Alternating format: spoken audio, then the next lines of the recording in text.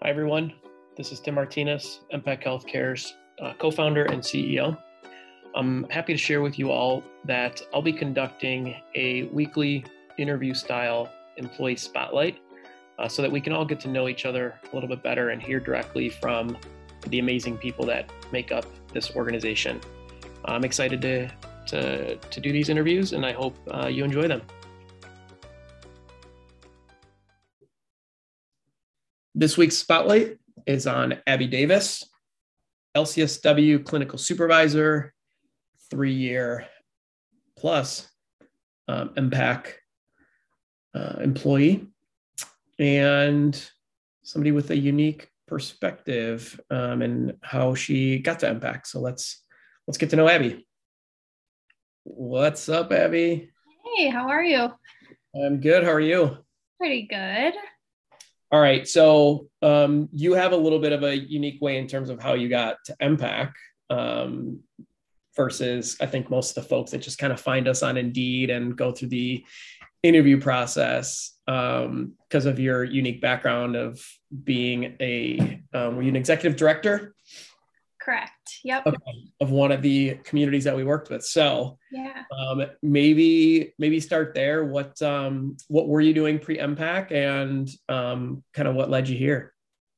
For sure. I always been attracted to working with people and working in healthcare and things like that. So I, right out of grad school, was interested in anything related to that. And found myself working right out of school in a nursing facility. I was a social worker there and doing a lot of discharge planning, lots of case management, that sort of thing. Very quickly learned that discharge planning was not what I wanted to be doing with my career. It wasn't for me. Something always went wrong. And the Virgo in me was not a fan of that. So I took advantage of opportunities as they were presented to me with the company that I was working with at the time, which ultimately meant that I transitioned into like the administrative side of things. I was an assistant administrator for a while. Like you mentioned, executive director at a few facilities. And kind of caught myself, doing things that I didn't get into social work to do, very necessary things in the facility, prepping rooms for new admissions, cleaning toilets, that sort of thing. But I didn't have that, like, this is what I want to be doing with my career feeling. Yeah. And kind of just started to explore other options. I really missed that like patient interaction. It kind of felt like just because of the nature of the position that I was in, the only time I got to spend with patients or their family members is when they had a complaint about something. And that's when I would like swoop in to like try and resolve the issue, lots of problem solving. But I didn't have that like one-on-one relationship building, supportive relationship that I was looking for. So started exploring other options, and one of my previous coworkers had also transitioned out of the company that we were working with to a new company and was the administrator at a facility who was looking for an MPAC LCSW to provide support to her residents there. So we connected. I interviewed with Courtney, and I guess the rest is history. So before we dig into that a little bit, yeah, we did have a nurse practitioner in, I think maybe the last building you were headed up, right? To Carlton. Yes. Yeah. So you saw sort of from the medical perspective, right, what MPAC was about. And you're actually, I can think of at least 2 now former administrators turned MPAC LCSWs that were essentially clients of ours at some point. And there's there's actually more now former clients, but they weren't administrators. But so you knew the medical side, and actually, if you joined us at the end of 2018, we were just starting to roll out the LCSW program. So it was something new for us. Courtney had come on and piloted it for like 8 months, kind of built it, fine-tuned it as much as we thought was necessary, and then we're rolling it out. So you were one of the early LCSWs to come on board. Yeah, absolutely. Which I didn't realize at the time. It seemed like a well-oiled machine. So I mean, yeah, it was as well oiled as it could be at that point. We've adjusted along the way as much as we've needed to, but it was in pretty good shape. Yeah, for sure, as you do, right? Right, that's right. Adjust always. So yeah, I mean, you came on in Lakeview, I believe you were, right? Yep. So that was one of our early adopter buildings, actually, with the program. So you came on, you obviously knew the space, and it sounds like got to do what you were really looking to do, which is be an LCSW, interacting with patients. Did that for a couple of years. Is there something that sticks out in your mind, a story that you'd be willing to share that's sort of meaningful for you, some kind of interaction, or something that transpired with a patient or a family or anything like that? Of course. I would say it's hard as a social worker, because obviously we want to treat, well, in any healthcare position, I would say, we want to treat everyone the same. We're providing the same level of care to everyone that we come in contact with. But I think there are just certain individuals that you click with personality wise. And there were, a few patients that I worked with one-on-one that I had that sort of like more special relationship with. But one in particular that I can think of, who really didn't have any support in her life, no support system. Her family had passed away. She never was married or had children. She was an only child. Wow. And her friends had passed away too. She was in like her mid-90s, I believe, when I started working with her in the facility. So we talked a lot about that and how she would have more passive suicidal ideation. Like she's like, I lived my life. Yeah. I had a good life, and I'm ready when the time comes. So we talked a lot about like initially like trying to build relationship with peers at the community, addressing her depressive symptoms, that sort of thing. And her faith was really important to her too. So eventually, like, she's just one of those patients that I felt like I clicked with. She gave me dating advice. Like, she just was like a great human being, great person. Never date a man who drinks tequila is what she advised me. What? Okay, thank you, noted. That's what she said. Oh, I'm gonna have to strongly disagree with that one. Right. Maybe so cheap tequila, fine. Yeah, that's true. That's fine.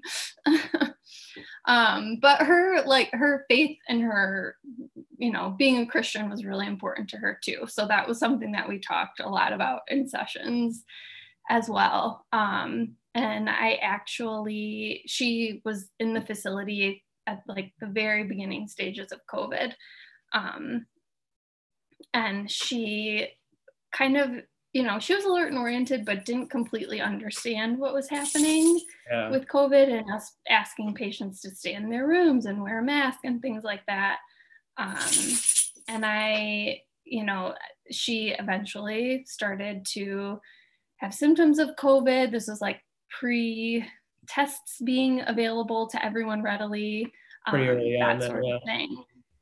So there was a day where she was, staying in bed, which was very unlike her personality. And I pulled up a chair, sat next to her, held her hand, and prayed with her for a while and, gave her like that support. We chatted like very briefly, but the next time I came into the facility, she had passed away. And I feel like it was like one of those eye-opening interactions that, first of all, like these things that are happening with COVID is no joke. And this is real and it's becoming a huge issue. But also that I'm not necessarily here in this position to make, you know, like these significant changes in people's lives, but more so to be there as a support to them with whatever they're dealing with and whatever is happening in that moment. So I felt confident that I was able to provide that support to her in that moment when she was assumingly feeling very lonely and probably scared too. So she's someone who kind of sticks out to me in general. That's super sweet. Thanks for sharing. I kind of went out of order here a little bit. I didn't cover like what ultimately made you decide to come to MPAC. I know you had a friend that said, hey, you know, I'm running this building and we're looking to partner with MPAC, but ultimately, why here? Yeah, I was really craving that, like, those one-on-one relationships with patients and family members.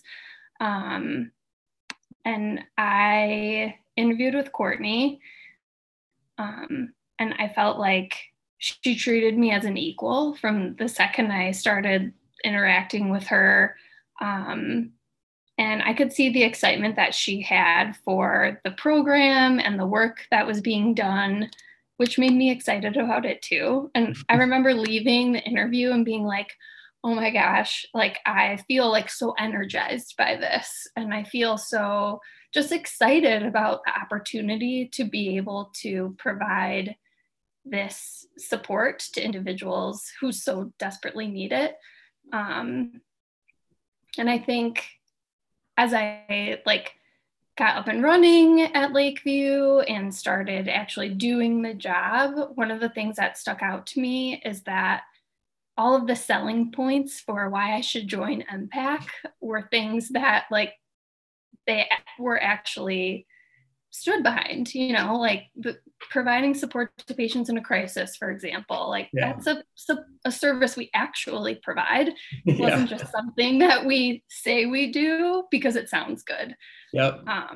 And there's always challenges, you know, like working in healthcare, obviously, financial things being a big part of that.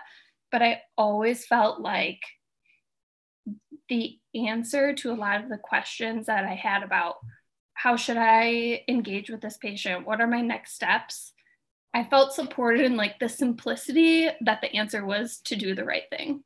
And there wasn't a lot of like, maybe a situation was really complex and challenging, but the answer usually was what's best for the patient. Like, okay, that's the next step I'll take. So being a part of something that is really doing what we say we're going to do, it means a lot, I think, especially in the healthcare system today. Yeah, I appreciate you pointing that out. I think of all of our core values of doing the right thing, right, seems like the most simple one, but I think is the most powerful one, right? Because if you just take away all the nuances and all the complicating factors and just focus on doing what's right, the rest will fall into place. And so that's the motto that we, you know, tried to live by. And as you pointed out, there are challenges, financial challenges. We get dictated how we're going to get paid, and that's challenging, but we don't want to do this unless we're doing the right thing. And we'll sort of figure those pieces out. And yeah, it makes it more difficult for us on the business end, but we'd rather do it that way than to sort of cater to just the ways that you make money versus catering to the patient and doing the right thing for them, providing care and making it financially viable then as well. For sure. I'd say now that I'm on this side of things out of a facility, I think that that's like reflected in how many individuals' lives we've been able to touch. Like all of the MPAC clinicians across the board, whether they're LCSWs or NPs, like when you think about like the actual number of individuals whose lives have been impacted positively and changed because of the support that our clinicians have been able to provide for them, like that's the coolest part, like to see that grow and to like spread that small piece of doing the right thing is really cool. That's really cool. Absolutely. I mean, when we started, honestly, never considered that we'd be running operations across 4 states and growing. We really were going to be, right, a Chicagoland provider and have, 20 to 30 clients maybe, and that's it. But as soon as we recognized, wow, what we're doing is really making an impact on the people that we have access to, why would we stop here? Why wouldn't we just keep going to add more and more people that we can help and serve from a medical and mental health perspective? And so that was really if we have something good, why would we keep it to such a small patient population? Like, let's go. And so here we are, which is awesome. And now our job is to go out and find all the amazing people, right? All the Abbeys of the world to get excited about what we're doing, join the team, jump in the boat, grab an oar, and row along with us so we can keep forwarding our mission. So with that setup, what keeps you at MPAC? I feel like this is the cliche answer, but it's the honest answer. It's the people. I mean, it's the team that you're coming back to that also steps up to the plate with the same like morals and values and really stands behind the mission statement. And, knowing that if I have a question about something, or if a clinician has a question about something and I'm not sure how to handle it, like bringing it to, the next person is always going to yield the same result. Like we all have the same ultimate goal in place for the program and the patients that we're working with. So knowing maybe not always how to handle like the logistics of things, but being able to, stick true to that at the end of the day, I think is really important.